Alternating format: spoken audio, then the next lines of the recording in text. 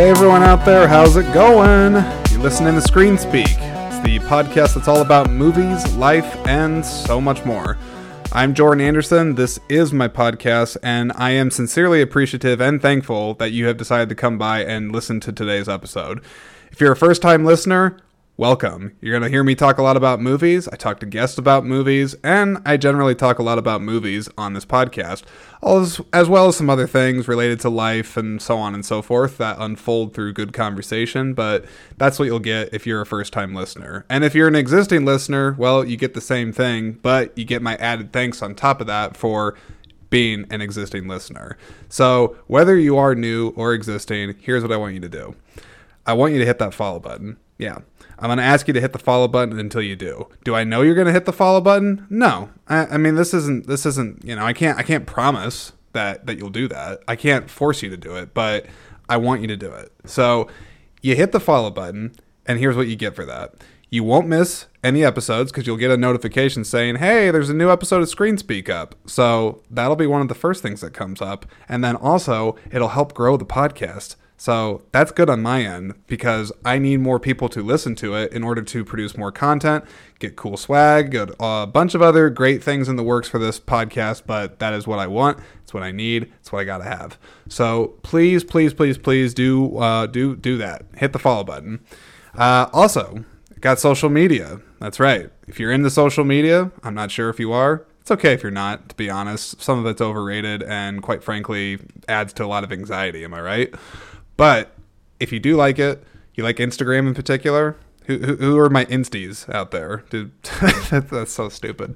No one says insties, but I'm saying it right now. If you like Instagram, that's what I'm trying to say. If you like Instagram, the podcast is on there as well. It's at ScreenSpeak Podcast. So say that again. It's at ScreenSpeak Podcast. So you can find the Instagram account for the podcast right there. And lastly, you can also check out the newly created Facebook community group. That's my way of allowing you, the screen speakers, the fans of the show, fans of movies, fans of life, to all get together and have good conversation, hopefully about the podcast or whatever you'd like. But the point is, it's a community for you. And it's also my way to interact with you as well, because I tend to pop on there, talk with you all, do that whole thing. So if you're interested in doing that, just search Screen Speak on Facebook, request to join. I am the primary administrator for it, so I just make sure that you're not a robot and not someone that's probably not fit for the group. But I'm a pretty easygoing guy, and most people are fit for this group. So just follow the rules of the committee, not the committee, the group, and you'll be just fine. It's pretty straightforward. Just don't be an a-hole. Don't trash other people unnecessarily, and just be respectful towards others. So basic adulting 101. Anyways, why am I lecturing you? Why am I lecturing the Screen Speak audience? You don't need to hear that. You didn't come here to hear me tell you how to live your life. You came here to listen to me talk about movies and whatever else I feel like. And that's what I'm doing. Why do I sound so hyper? I don't know. It's not like I had a bunch of espresso. We have an espresso maker now. I'm getting married soon for people that have been listening to the podcast, or if you're a new listener, I'm getting married soon. And so people have been sending us a lot of stuff. So yes, I do have an espresso maker, but I'm not overly caffeinated right now. I'm just excited about this episode. I got a lot of cool things I want to talk about. So that's why my energy for this one is a little bit high. But anyways, that's it for all the plugs. So let's go ahead and get into the actual episode itself. So, this is going to be a unique episode. I am calling this the 1-year anniversary special for Screen Speak. Basically, what I'm going to talk about today is, one, just kind of what's new with me, what's kind of going on with my own personal life. I do get personal. I tend to be an open book a lot of the time in the podcast, but I don't spend a ton of time doing self-examination of myself and what I'm doing and share that all with you. But I want to take the time to do that on this episode because I think it'll be interesting. And then I also want to spend some time just looking back on the podcast, going back to how did this whole thing start? Why do I continue to do it? And then and then I will... I know you're probably just thinking, what the hell was that noise?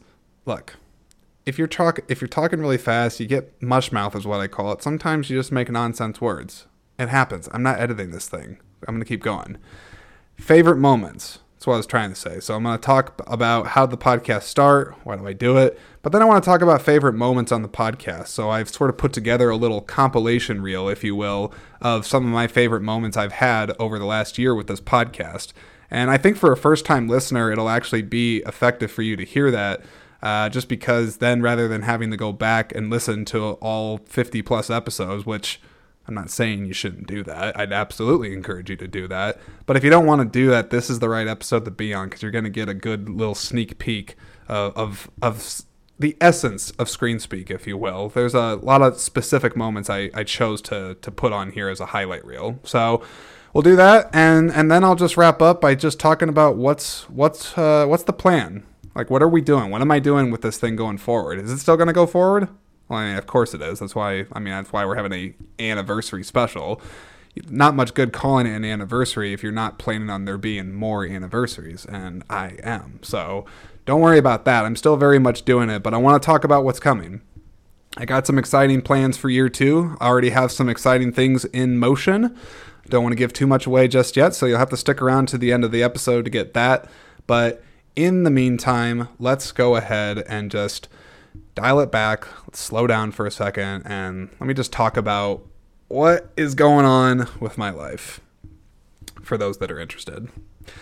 First, kind of a cool thing I got to do recently. I posted it in the Facebook community group. I think I posted a preview of sorts in the Instagram account. See, like my days have been blurring together a little bit, so I don't even know. But I got to see Marc Maron live at the Englert Theater here in Iowa City, and let me tell you, it was awesome. For those of you that are not familiar with Marc Maron, I'm always going to advocate for this guy. He's great. He's probably most widely known as a podcaster, I'd say, almost before being a comedian, at least to a certain generation. He has the WTF podcast. I'll actually put the link for it in the description of this podcast if you want to check that out. Really interesting podcast. And I would also say, as far as podcasts go, his podcast in particular is one of the first that got, I would say, mainstream recognition before a lot of other podcasts that I know about got recognized, kind of mainstream across the board. And he's had some amazing people on his podcast, both living and passed away. He's had Robin Williams on before. I think President Obama was on there. He's talked to Michael Mann. He's talked to journalists, comedians, all kinds of incredibly talented and interesting people.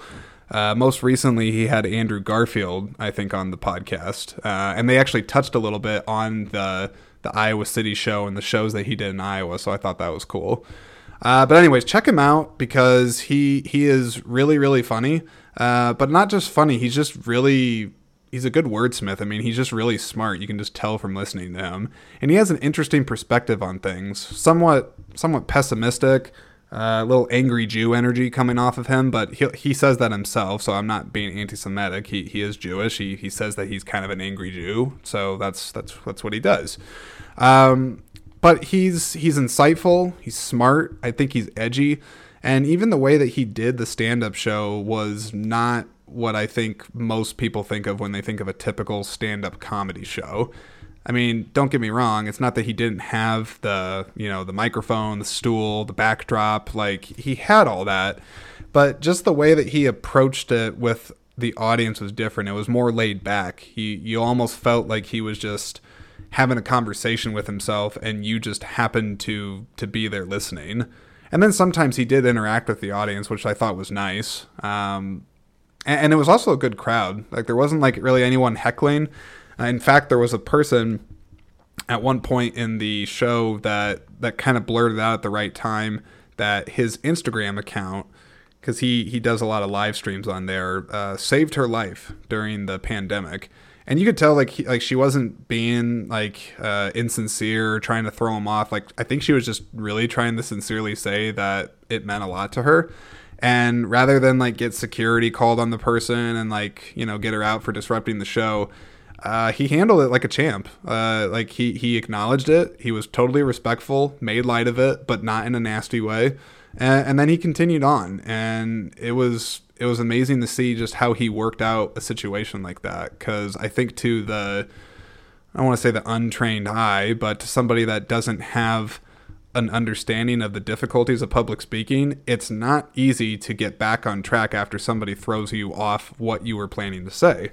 So I really like that. And in general, he was really funny, very topical. He joked that there was a few people probably that already had COVID that just didn't care anymore. He had really kind of dark humor about his father having dementia. He talked about grief. So, I mean, like, there was some heavy stuff, but he handles it in just such a way that's just uniquely him. And I love seeing an artist, whether it's in comedy and film and music or anything, that just is so comfortable being them, and they're just willing to bear it all on stage. I think it's fantastic. And comedy as an art form doesn't always get appreciated for the vulnerability that people have to show, or comics have to show. And I think Marc Maron, he does a really effective job, and he just gets better with age. So I had a really good time going to see him. So check out his podcast, WTF. Let's see. I'm reading. Yeah, that's right. I don't just watch movies, even though that would be bad if I stopped watching movies, turn this into book speak, right? Who wants to listen to that? I shouldn't say that, because there's definitely people that are out there that read books that are like, hey man, I would probably listen to a book podcast. Not just, I'm not going to listen to your podcast anymore, dude. Like, you hate books. No, I'm not saying that at all. Books are fine. Movies are faster. That's why I do it. I try to get through them when I can, a book, but movies tend to be quicker and, quite frankly, more interesting. Sorry.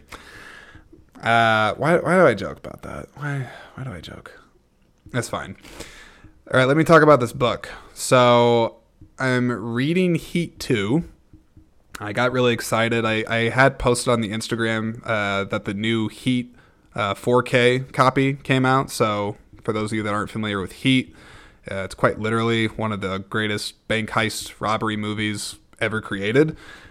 Probably my favorite. I would say a close contender would be The Town. I really enjoyed that movie, or maybe Point Break. But Heat really is special. And Michael Mann has come out with a sequel and prequel of sorts, all combined in this book.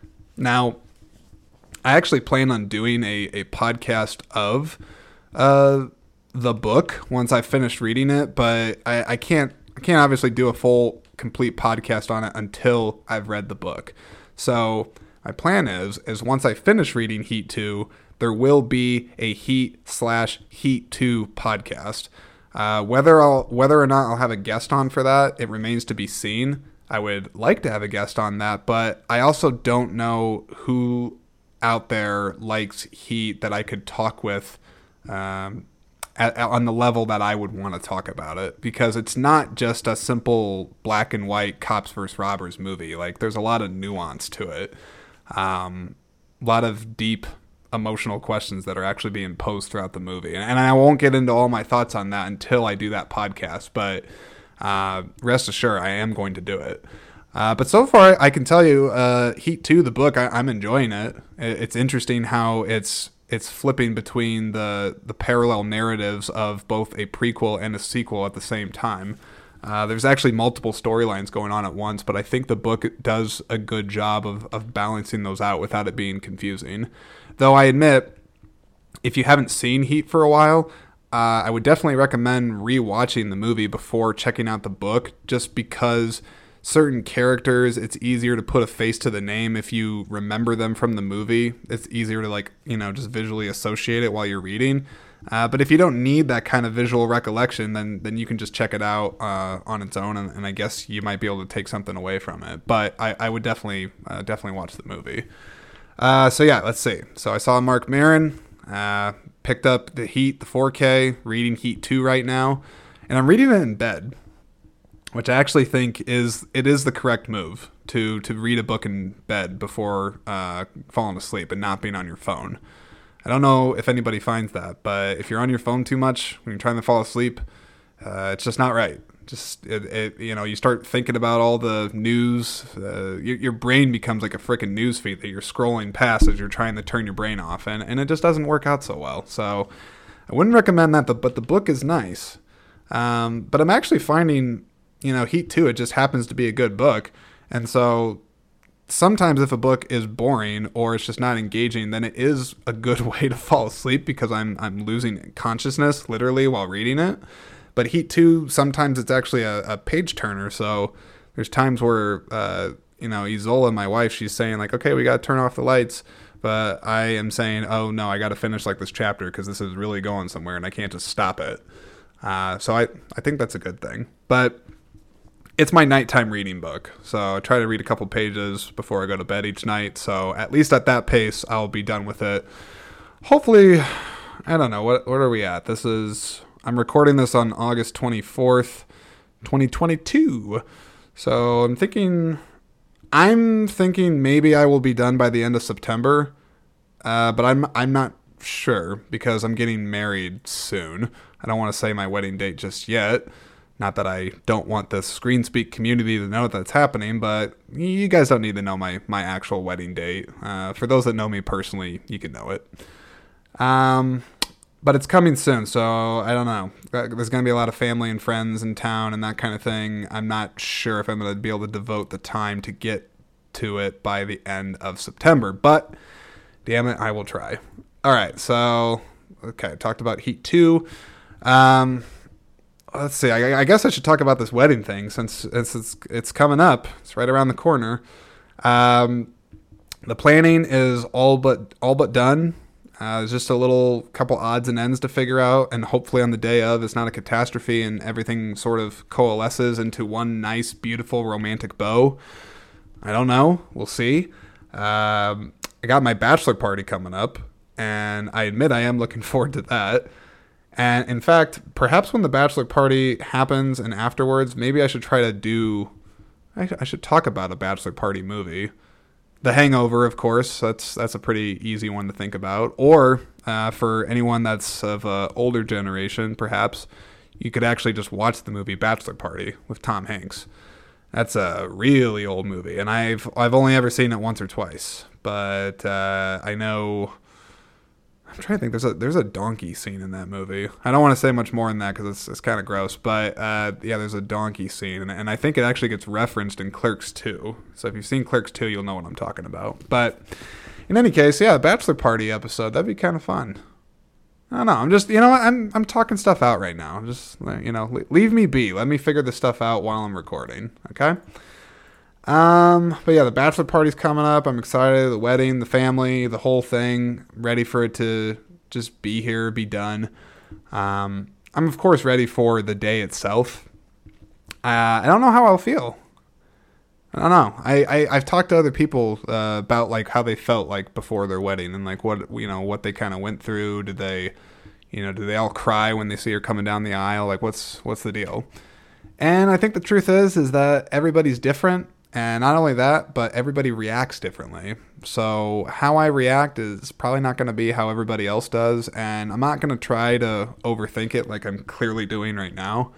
I'll react how I react. But I can tell you, I wear my heart on my sleeve. And whatever reaction comes out is going to be me. It's going to be for real. So that's what I'll say about that.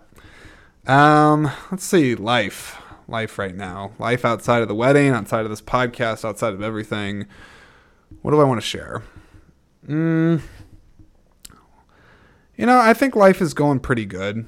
Yeah, I mean, relatively speaking, I think it's going pretty good. I sometimes need to stop and realize that because I, like a lot of people out there, sort of have an expectation, not only for themselves, but of what...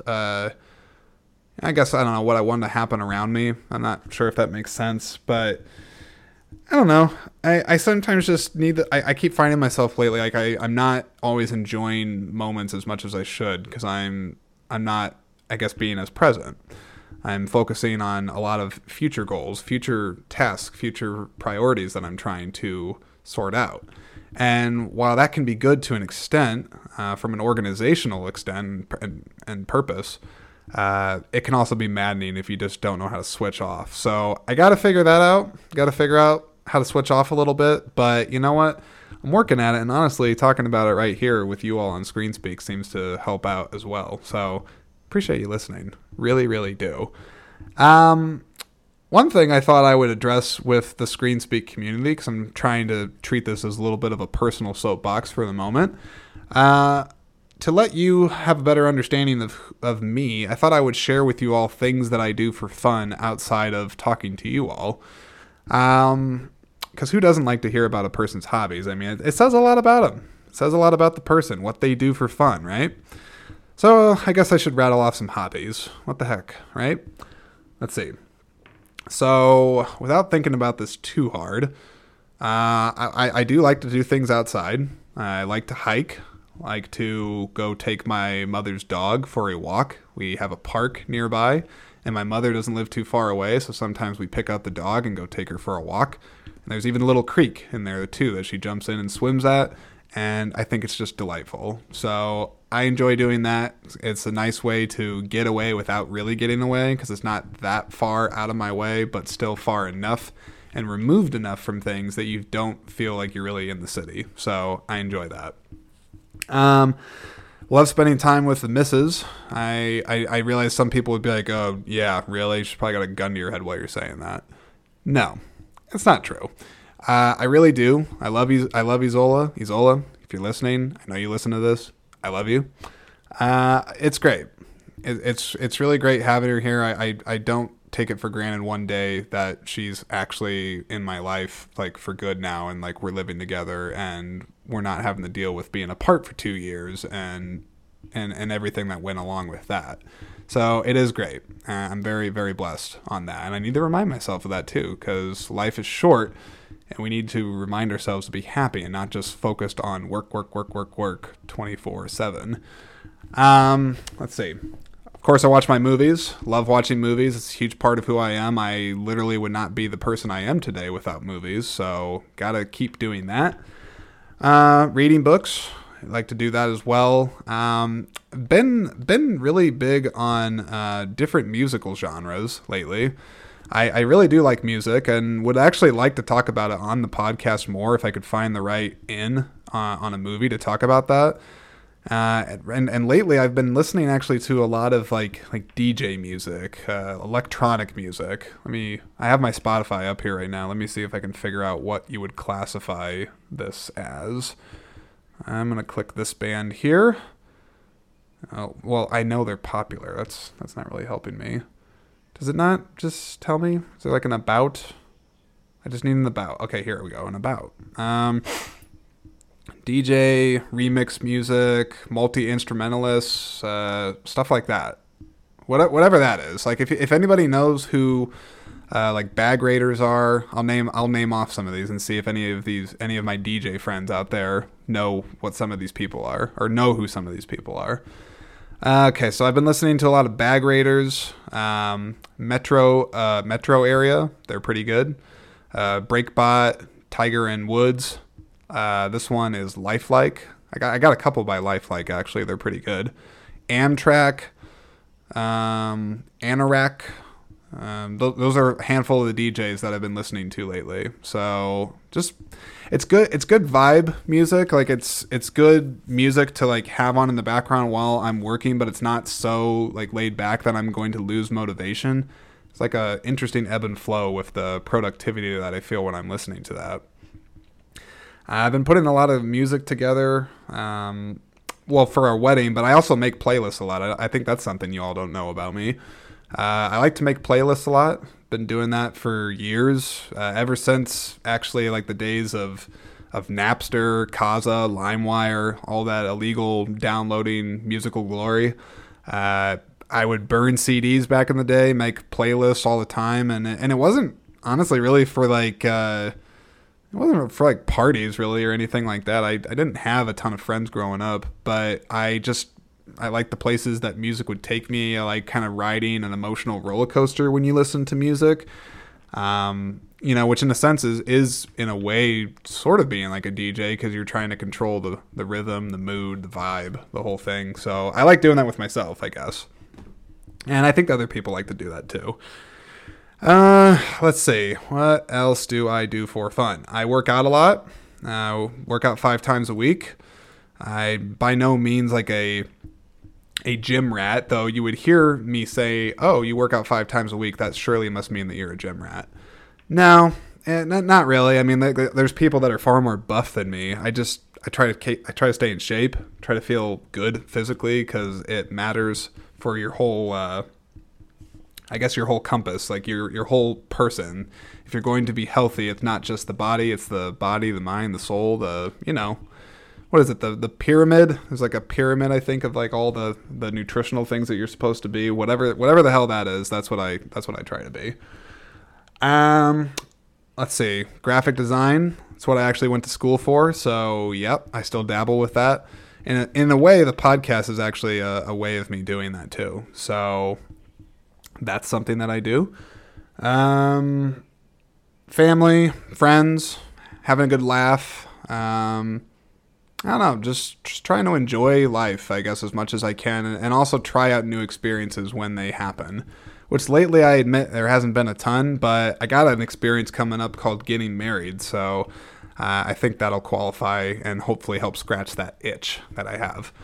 All right, that's enough about me, but I will say this. I'll leave this segment off as this and say that if anybody wants to, learn more about myself, wants to, hear me ramble more about this stuff, I mean, certainly let me know. But you can also ask questions anytime in that Facebook community group. I do hop on there. I do look at the activity that's on there. And if people start talking, guess what? I'll start talking back. So you got any questions on there? You got something you want to say? You go to the Facebook community group and make it happen. All right, let's go ahead and move on and look back. Look back at the year that was 2021 into 2022 for ScreenSpeak. Why is an accent happening? Is this an accent? Is it British? Is it, I don't know, blimey bloody hell, wow. I was trying to do like 5 accents at once and then my brain broke, so we're not going to do that. All right, we're just going to take a look at a first question that would likely come up when we're looking back at the start of ScreenSpeak, which is, how did you start? Why did you start? If anybody wants to know why I started doing this, I'm about to tell you right now. Let's see. So it's a number of reasons why I decided to do podcasting. I had been doing YouTube prior. There is a YouTube channel that I won't say the name of. For the hardcore fans out there, if you look enough, you'll be able to find it. It's not that hard. The channel is still up. I did not take it down, but I was making videos off and on for a few years on that. And then before that, I had a YouTube channel before that like early on in college, I think around like 2011 is when I started doing that. That was me at my amateur YouTuber finest moments bit on there, and I don't regret doing any of that stuff. I do wish it had taken off more or had gotten a little bit more notoriety and that kind of thing. But it was good for me. It was good for my soul, so I don't regret doing it. But the point with bringing that all up is that I've been creating content for a long time, and even before that, I think of myself as I've always been a creative person. I've been writing, been drawing, been artistic. I've never really tried like stage expression, like doing like acting in theater, though that's always actually been a lifelong thing that I would love to actually try. If I could get the courage and the guts to be able to do something like that, I think it would actually be really fulfilling. So I don't know. You never say never, but who knows if that type of thing will happen. But let's go back to the point. The point is that I've always been creative and I've always been looking for proper channels to put that creativity into. And really only until recently, up until I started doing ScreenSpeak and started doing it consistently, did I realize that this doesn't just have to be a creative outlet. This can actually turn into something if I put the work in and put the consistency behind it, put my true authentic self out there and try to say something to people, like really have something to say and entertain people hopefully in the process and have them be engaged. And that's really important to me as a person. And so podcasting just seems to be the best avenue for me right now to be able to do that. And I've really enjoyed the process of just figuring it out, because I really had to start from nothing to get this thing sorted out. Like, I had to figure out, how do you even start a podcast? Like, what do you need to happen? Like, how do you name it? Like, how do you, how do you market it? How do you find your in? Like, what's your format? How do you record it? How do you, do the audio engineering, like all the editing that has to go into it? How do you eventually start getting more followers? Like, what's the process behind that? How do you build a fan base? Like, there's all these different challenges that I'm finding with the podcast medium that I really, really enjoy sinking my teeth into, and I'm going to continue to do it. So it's a combination. There's a itch that it scratches by me being able to project my authentic voice out there into the world. I'm able to express my joy, love, and admiration for cinema, for film, for movies, for entertainment as an industry. There's a lot of things that I can cover in a podcast, and that all speaks true to me, and I think speaks true to other people too. So it works on that level. But then again, there's that problem solving element that I like, where there's all these little fun challenges that push you. And I like that. I like having a goal, so to speak, in sight. Even though with this, the goal line's always moving. It's never set at like, oh, I need to have like 5,000 subscribers and this amount of content. Like, no, it's always growing. It's always progressing. I'm never 100% satisfied. That's just part of who I am. But I like doing it for that. I like the passion that it fulfills for myself. It fulfills me to get it outside of myself, so it's not just all in my head. And I love connecting too. I love connecting with people, love talking to people, getting to know people, learning from people. So it's really kind of a one-stop shop for me to get all of those things accomplished. And again, I go back to this, putting something out there for people that is meaningful and is truly, truly me. That is very, very important. So that's in a sense why I do it all. All right, everybody, it's time for the highlight reel. You love highlights. I love highlights. Who doesn't like highlights? It's an easy way to get a comprehensive look at some of the best of something, maybe some of the worst. Not the worst in this case. This is the best. So without any further ado, these are my personal favorite moments in the last year of ScreenSpeak.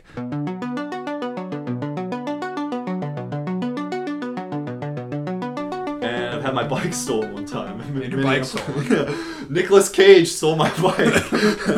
We didn't even talk about that quick. I'm glad you tied that back in somehow. Yeah, one of the best. Like, Nicolas Cage probably is like, we have to put this in the movie, guys. I'm not gonna do it unless I can yell at some point. So set up the scene. So it's like he needs to get somewhere, and the young kid isn't gonna help him anymore. Yeah, because he's been driving him around in his Camaro for most of the movie. So in typical Portland fashion, he walks up to like the front of someone's house and sees a bike that isn't locked. Takes it. The guy comes by and starts to say something. He's all like bloodied up and like Mountain Man. He just screams at him and then quick cut. Yeah, it just cuts off abruptly, and he doesn't even like say like get away or nothing like that. It's just BAM! That was fantastic.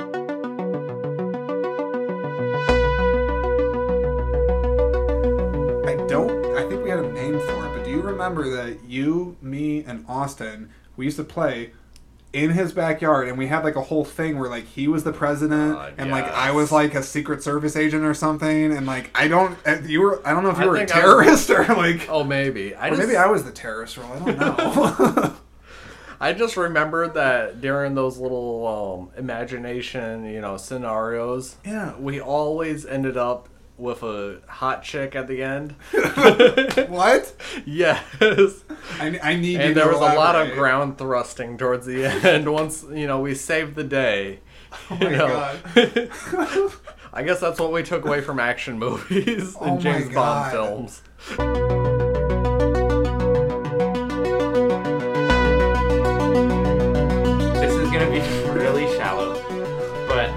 I'm not gonna lie. You know, if I was in Chris Pratt's situation and Jennifer Aniston is on my freaking ship. Not Jennifer Lawrence, to be Jennifer clear. Lawrence. Well, I just want to make sure. Is what I meant to say. Okay. If Jennifer Lawrence was on my ship, yeah, I'm probably... You waking her up? Yeah. I mean, gosh, I know I'm not an attractive guy, but I don't have any other competition. Do not say that about yourself, it's Jennifer Lawrence, but even I could land Jennifer Lawrence if there's no other guys available. I mean, come on. It does improve your odds. Yes. to say the least. Come on. It would be funny, though, if you think about this. Now, I mean, this is still focused on the movie, but think about it. You're on the ship, you wake up Jennifer Lawrence, and then let's say, like, I don't know, like day 3, like you're showing her how there's all these, like, other sleeping people in the pods. She's like, wow, like, look at all these other people. And, like, all of a sudden you're like, oh, shit. Like, you walk by, like, Jason Momoa. You walk by Ryan Gosling. You walk by, like, all these, like, 10 out of 10 dudes, and you're just like, oh, shit. Oh, no. Yeah. What is she going to want? I'm not waking them up. Yeah. I'm not doing that. She's stuck with me. I'm trying to think. Yeah, let's talk about that. If I'm in the situation, I see Jennifer Lawrence there. Now, I want to be very clear about my words. Isola, my fiance, this is a hypothetical. I love you. We do not know each other in this hypothetical situation. But a big but. But that being said, yeah, I mean, I get why Chris Pratt did it. And if I was in a similar circumstance, am I going to pretend like it probably wouldn't happen? No. I mean, likely speaking, I think it would. Maybe not with her. Did you hear that, Isola? I think he's leaving you for Jennifer Lawrence. Isola, I am not.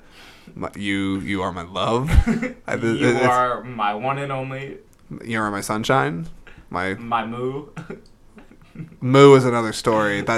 You do not. That is personal. Okay. No, it's okay. You can say that. People can speculate. What the hell does moo mean? Maybe I'll share one day.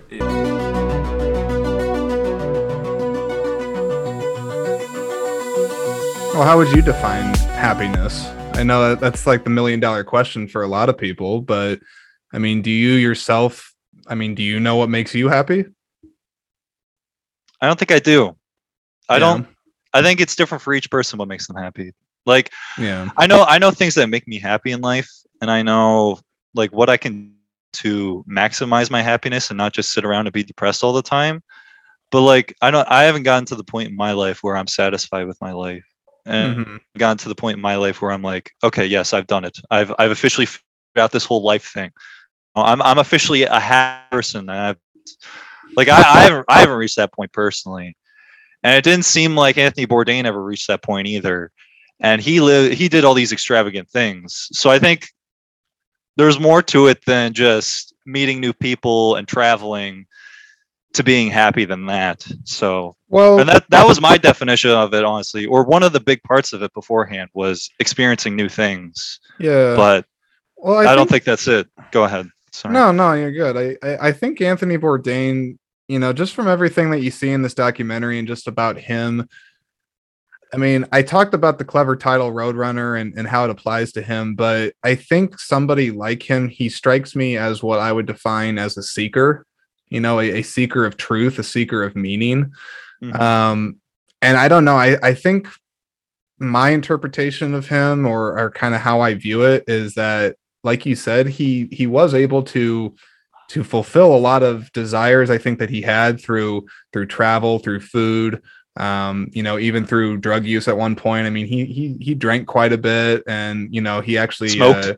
He smoked. Yeah, he smoked a lot. You know, he lived a hard life, but then he was an extremely hardworking guy too. I think he valued that in a lot of different people. But I guess going back to happiness is that it felt like, I don't know, I guess at the end for him, like it felt like he still didn't really like feel like he had like true meaning, I guess. Like I don't know if he was really feeling connected to the meaning of things. I'm not sure if that makes sense, but I guess like, you know, this is where I'll identify happiness for like myself is, I don't know, I don't know if anybody truly has that figured out. I don't know if I believe it. Even if somebody tells me that they're like, like I'm like super happy like all the time, I'm like, like, Yeah. are you like, I don't know if I believe that. Because I don't know. I think we're always searching for happiness. We're searching for that next thing. We're searching for another experience. We're searching for feeling connected to something.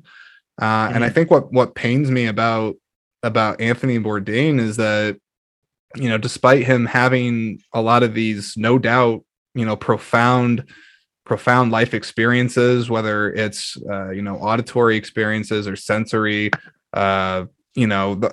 experience takes a lot of different shapes and forms, but ultimately he must have had something eaten in him pretty badly that none of those things would sustain it. And I don't know, I guess, like, for myself, I think experiences and travel and trying different foods, meeting different people. I mean, I think there's certainly a lot of enriching qualities to that, but I do think true, real happiness is ultimately something that you find within yourself deep down. And for myself, I have to feel a sense of purpose or connection or emotional attachment, I feel like, to something in order to truly get those brief moments that we call happiness. So yeah. Huh. Yeah. I completely agree with you. Like, there's all these external factors, but really, like, true happiness at the end of the day has nothing to do with any of that. And it is really more about this complex that is you, and finding purpose in you, and working with external figures, whether that be a relationship or traveling or whatever it may be. Like, that stuff is important, but being a happy person, finding purpose in life is more than that. Yeah. And that's something that's something that's hard for me to grasp, because it's something I'm struggling with. And I don't know, Jordan. It's tough. It's tough to say I need to find purpose in life within myself. No. But I personally don't know how to do that. It's like, shit, I run into this issue. Anthony Bourdain ran into the same issue. Not saying I'm Anthony Bourdain. Like, no, I understand. I'm definitely not as depressed as he is, but some of his issues that he had, like, I could see in myself sometimes, of just like a lack of purpose, or a lack of, like, I don't know, finding the true reason to be living, The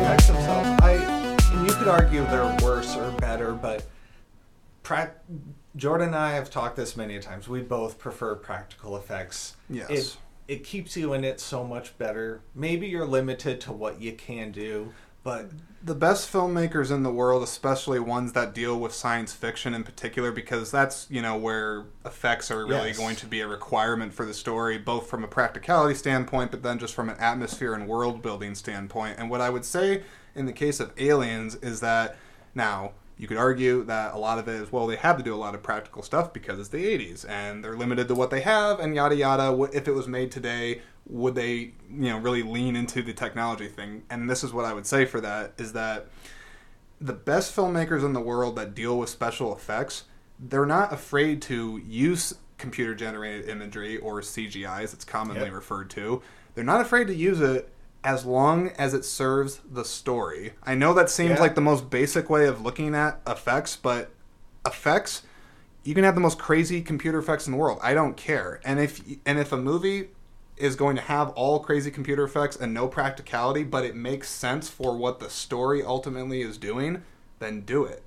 But in the case of Aliens, it does such a good job of having practical, handmade, like, puppets. I mean, Stan Winston and his special effects team, I mean, the guy was the GOAT when it came to special effects, and he's still a legend of the industry, but they still have the stuff of space and the spaceships and, like, miniatures and whatnot, and they did that, but they did such a good blend of bothness, but mostly practical. It just helps to add so much, because also, you got your...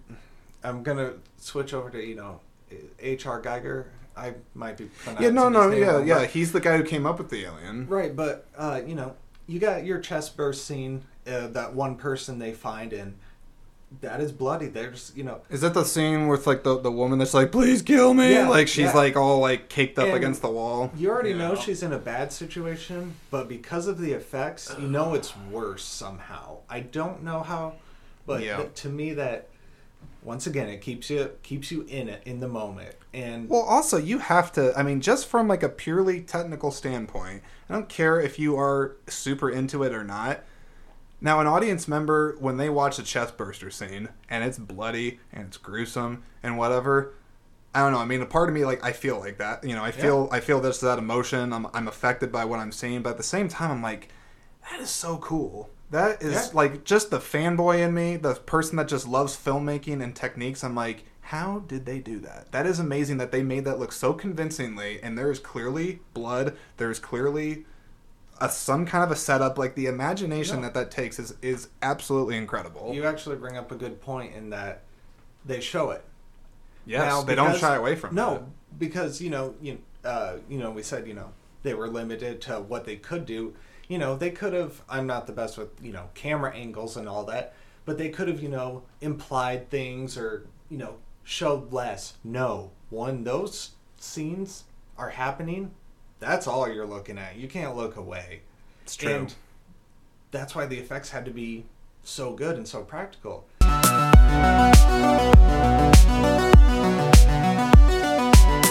get what I'm saying? There's a bunch of glasses of water. They're all lying around the house.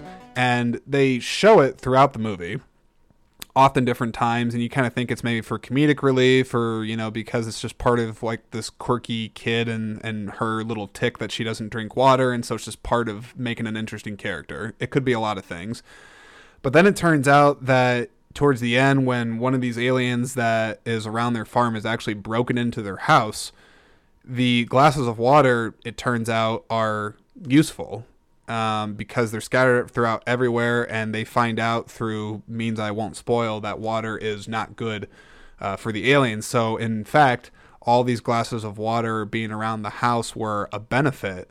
But as this movie explores, was it meant to be there? Like, was it a happy coincidence? Was it, was it divine action? Was God watching out for them?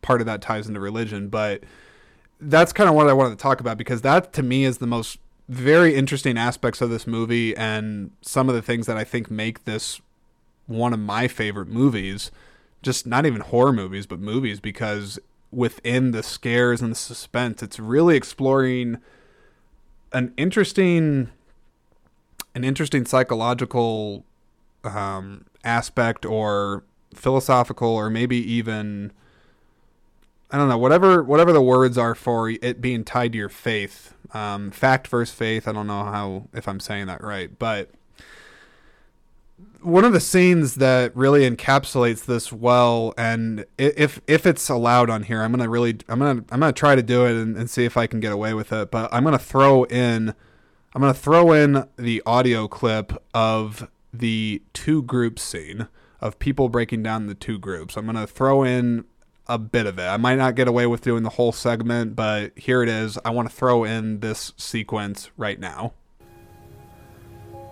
People break down into two groups. When they experience something lucky, group number one sees it as more than luck, more than coincidence. They see it as a sign, evidence that there is someone up there watching out for them. Group number two sees it as just pure luck. A happy turn of chance. I'm sure the people in group number two are looking at those 14 lights in a very suspicious way. For them, this situation is a 50-50. Could be bad. Could be good. But deep down, they feel that whatever happens, they're on their own. And that fills them with fear. Yeah, there are those people. But there's a whole lot of people in the group number one. And they see those 14 lights. They're looking at a miracle. And deep down, they feel that whatever's going to happen, they're be someone there to help them. And that fills them with hope. See, what you have to ask yourself is, what kind of person are you? Are you the kind that sees signs, sees miracles?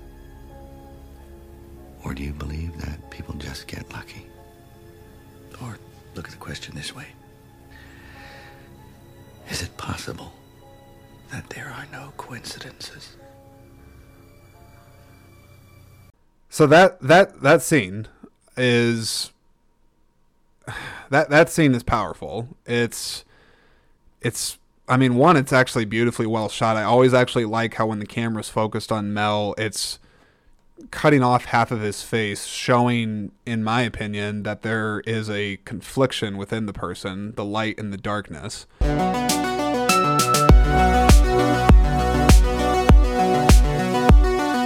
there's some nice hoses though. We could. Oh, those are some nice air hoses. Yeah. Yeah, it's Goodyear. I every once in a while I'll poke a hole in one of my air hoses. Then you got to get a new one. How much are those? I'm about to poke a hole in you if you don't shut the hell up. Oh, okay, yeah. Go. Okay, we were talking about a movie. Right? I'm just kidding. I came off really threatening just now. Like, yeah, I was kind of scared. I don't know. Like, that's not gonna make you want to come back. Not that you have a choice, because again, I thought you were gonna poke me in the eye with that finger gun of yours. Poke you somewhere. I don't know. Okay, wait. Okay. Here's. I'm sorry, I'm laughing. Here's what I wanted. Yeah, move around, adjust. Yeah, do what you need to do. Okay. This is the futon you're sitting on is came from, I don't know, Slumberland something. I ordered it online a while ago.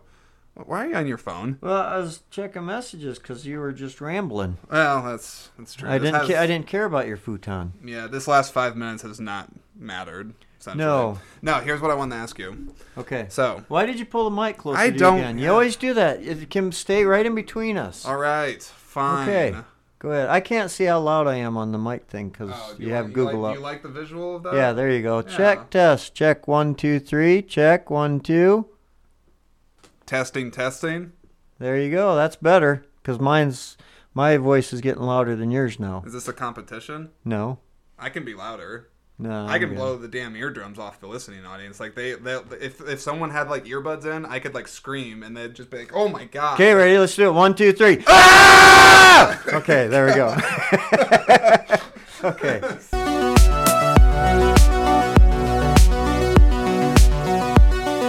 So the Shining, like the actual Shining, hey Tony, bad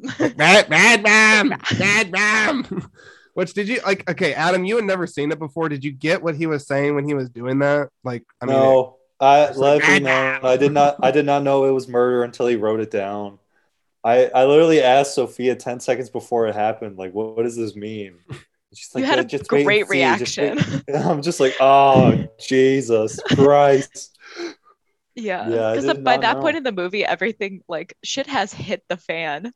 And when they do the little mirror reveal, you had a great reaction. I loved watching you watch that part.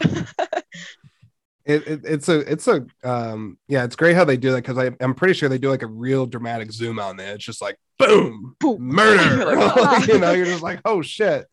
Gotta ask though. I'm thinking about this. The subject of little Danny and Tony that apparently lives in his mouth, which is kind of strange. You guys have kids in this hypothetical world that I'm making. You guys have a kid. His name is Timmy. I'm making that up. Mm-hmm.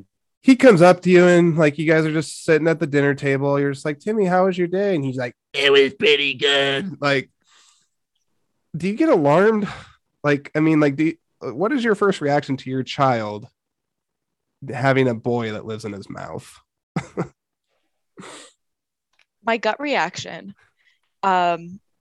truthfully, fire station baby. Just, I don't care how old that kid is, in a box, drop off. Like, you will not bring that demon nonsense in here. I don't. No, I don't want it. Now, is Firehouse Baby, is this like I'm putting him in like in a basket outside? In a basket, leaving him outside, yeah. Do you give a note saying that may be possessed?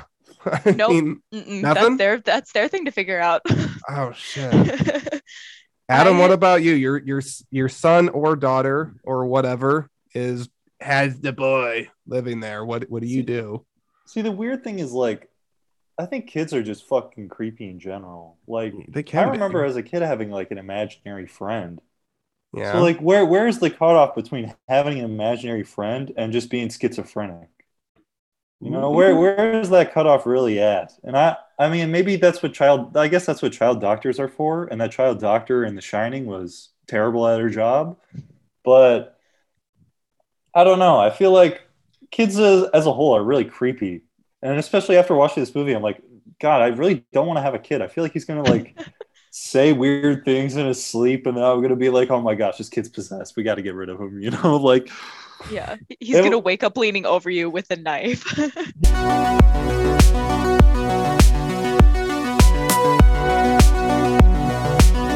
I think it shows that if you can apply yourself and get lucky, basically, that you can get confidence and start believing in yourself and actually do something that matters. And that's something I wanted to talk about, is just confidence, the subject of confidence. Because I think it's very important in this movie. I don't think that the Williams girls, everything else that we've talked about aside, if they didn't have the confidence, they would lose. And I'm just curious, Isola, where you think confidence comes from. What do you mean? Like, how do you think somebody becomes confident? Like, what makes a person believe in themselves? Oh my gosh, that's a hard one.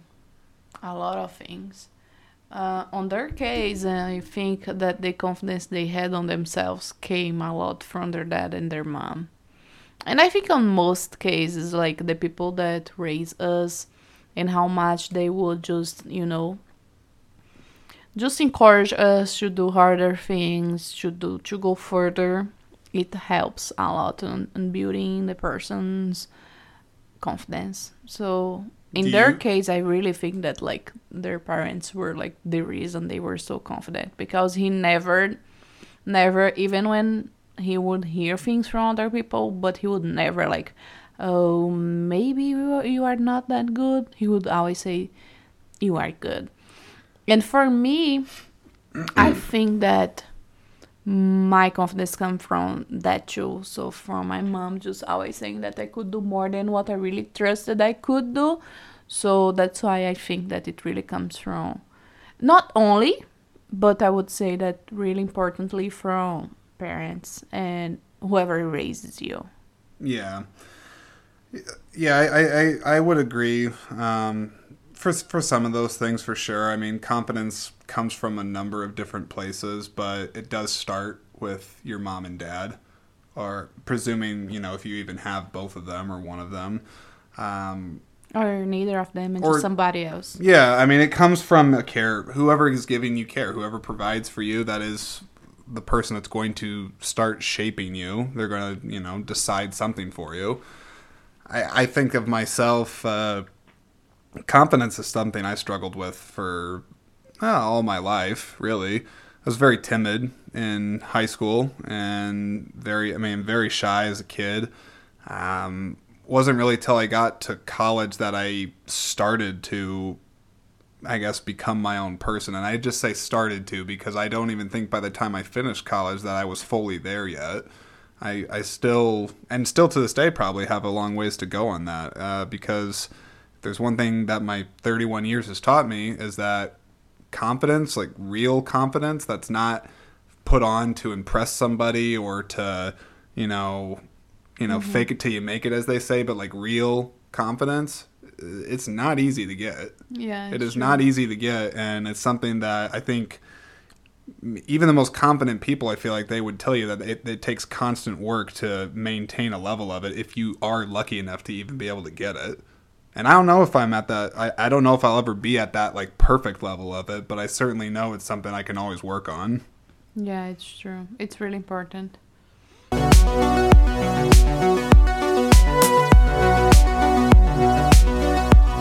Anytime I see like a really good movie, I mean, I don't know. I really hope I never reach the age where I don't appreciate it, because I see like a miracle anytime I see one that's like, wow, that was great. You think of all the different levels that had to marinate and just fucking mesh together to get it just right. It's like a freak thing every time it happens. I never. Well, it is kind of a mistake. Like, yeah, everyone's intending. No one sets out to make a bad movie. That's not a thing. Like, people are trying to execute something well. The problem is that it's extremely difficult. So, like, even my short, like, there's some parts where I didn't record the sound particularly well. Like, and it bothers me every time I rewatch it. Like, and I can't do anything about it. It exists now. It's in the ether. Yeah. So, like, you know what I mean? Like, and it's, again, going back to the Batman. Like, even though it didn't work for me completely, like, it is a miracle that they made something this good. You know what I mean? Like, to put all those pieces of a puzzle together to make one cohesive thing, whether I think it's perfectly cohesive or not,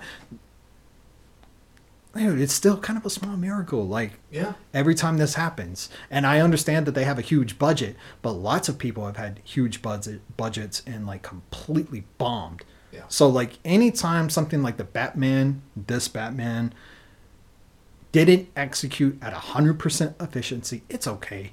Like, you know what I mean? Like, I still had a good time. As I said at the beginning, like, the 3 hours I wasn't looking at my clock or my watch and going, oh, fuck, when is this going to be over? Like, you know what I mean? That's not what happened. I enjoyed the ride. Yeah. It's just, we do what we do. Like, as critics, or, like, if you want to be a filmmaker, you kind of have to look at something with a critical eye to understand what you need to do when you make a movie, and, like, oh, don't do that.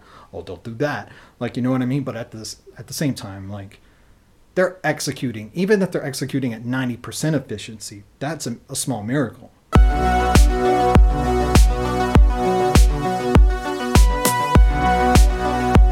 Hey, so I got a question for you. So let's say, you know, hypothetically, I love doing hypotheticals on the show.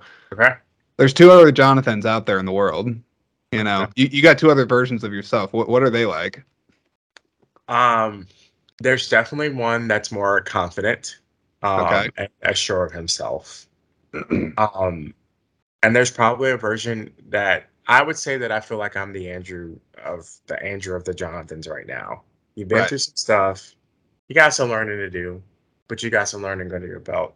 I would say there's one that's probably a lot further ahead in life, because a part about me is that I tend to, like, I might have the ability, I have the ability to do something within myself, but I'll second guess it. And I feel like I've missed out on some experiences in life from doing that. And so I feel like there has to be a version of me that just gets it. In fact, I've actually thought of that often. Like, you know, that exercise, write a letter to your younger self. And it's like, I've had dreams of, like, my future self's like, hey, you got this, you can do this. Just do this. So I feel like there's a version of that. And then I feel like there's a more carefree version. Might get himself in a little bit more trouble. Okay.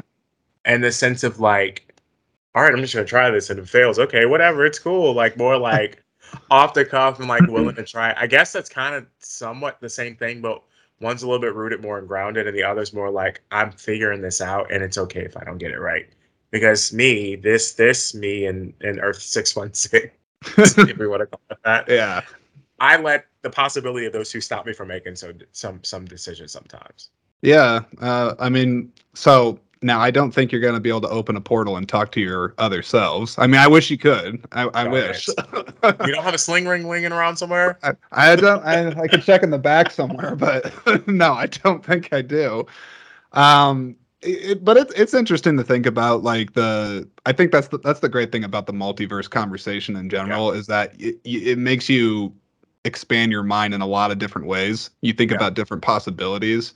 I know for myself, I don't know if I got other Jordans running around, but I can certainly say that, like, I always think in another, I like to use the analogy in another life, because my wife, she tells me that I need 20 lives to do everything I want to do, because I usually try to do too much. Right. And so sometimes I think there would be another version of myself that would have maybe pursued the filmmaking side, like, more like professionally, like, not just tried to do it as a passion project, tried to really go all the way into it and not care. There's the other one, like you, talking about the confidence thing. I think there's a version of myself that would have maybe pursued the filmmaking side, like, more like professionally, like, not just try to do it as a passion project, tried to really go all the way into it and not care. There's the other one, like you, talking about the confidence thing. I think I sometimes can have no filter. And that can sometimes be for better or worse, but sometimes it also gives me the sense that I'm forcing myself to walk on eggshells and I shouldn't. It's like, just believe what you're saying. Like it's fine. You don't need to be so cautious all the time. Yeah. But the point is with all that is that since we can't open these portals to try to talk to our different selves, that's like, what the heck do we do to try to, get to our best self? We watch the multiverse and figure out which version's much like the version we want to be and try to emulate that. There you go. Yeah, just emulate it.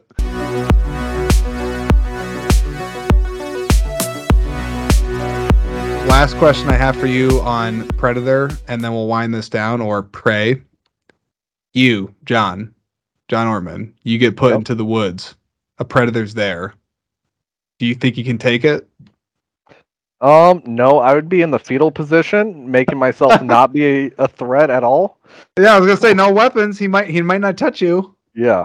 Like, this is a defenseless kill. Is this really worth your time? Walk past me. So you would do fetal position, just totally go limp and just be like, like the predator will probably leave me alone. Yeah, I'd probably be also crying and defecating like a little bitch. Am I gonna act like I have a different response than that for myself? I'm not like a big, strong man that knows like jujitsu or combat, or let alone fires guns. Not really. Depending on the situation, well, I mean, circumstance plays a big factor into this. So, I mean, what do I have around me? Do I have things I could actually feasibly work with? Is it threatening Isola? Like, is it threatening my wife? Is it going to try to kill her? How adrenalined up am I to defend myself against the predator? I don't know. I agree with that 100%. If my 6-month-old had a little toy gun and I thought it was going to register as a threat, I might, take a large stick and start whacking at it, knowing that we're all going to die in the end, but I would give it my best shot, No one do that with your children. John's purely talking hypothetical. Just want to make that 100% clear, but that is a funny notion.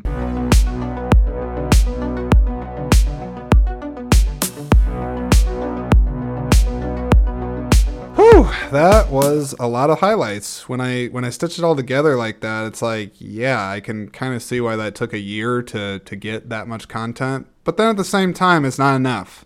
It's not enough for me. I want to see more in year 2. Definitely want to see a lot more in year 2. Which, speaking of year 2, that's what I'm going to talk about right now, is what's going to happen with this podcast in year 2. What does the future hold for ScreenSpeak? Well, I think it holds a lot of different things. I have 4 primary goals that I'm going to be setting my sights on for year 2. And there are other goals that could possibly follow after that, but I think when I lay out these 4, you'll understand why they're my primary focus for year 2 of ScreenSpeak. So, goal number 1.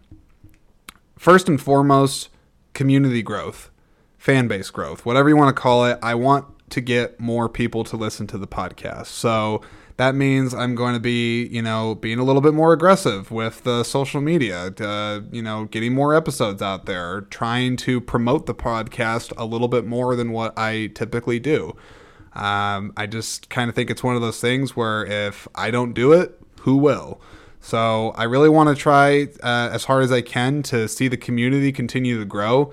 But then that also goes back to just focusing on the content itself, trying to sharpen up my skills at podcasting where I can, try to find interesting approaches to talking about things, taking chances on how I talk about things, getting, just taking chances with it a little bit more. And again, not losing focus on trying to build up the ScreenSpeak community. So that's goal number 1 for year 2.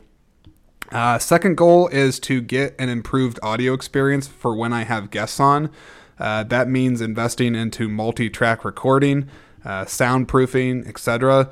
I'm trying to continue to improve the overall experience of listening to ScreenSpeak. And particularly when I have guests, that's something I am focusing on, because the way I've been doing it right now is I just have one independent microphone. I have other microphones that I have with me that are portable, but they are not recording on separate audio tracks. So it makes it really difficult for me in the editing phase to not have somebody's voice echo off the other. And after doing some research into it, I found out that multi-track recording is the way to go, and you have to have specific equipment for it to get there. So I am getting there.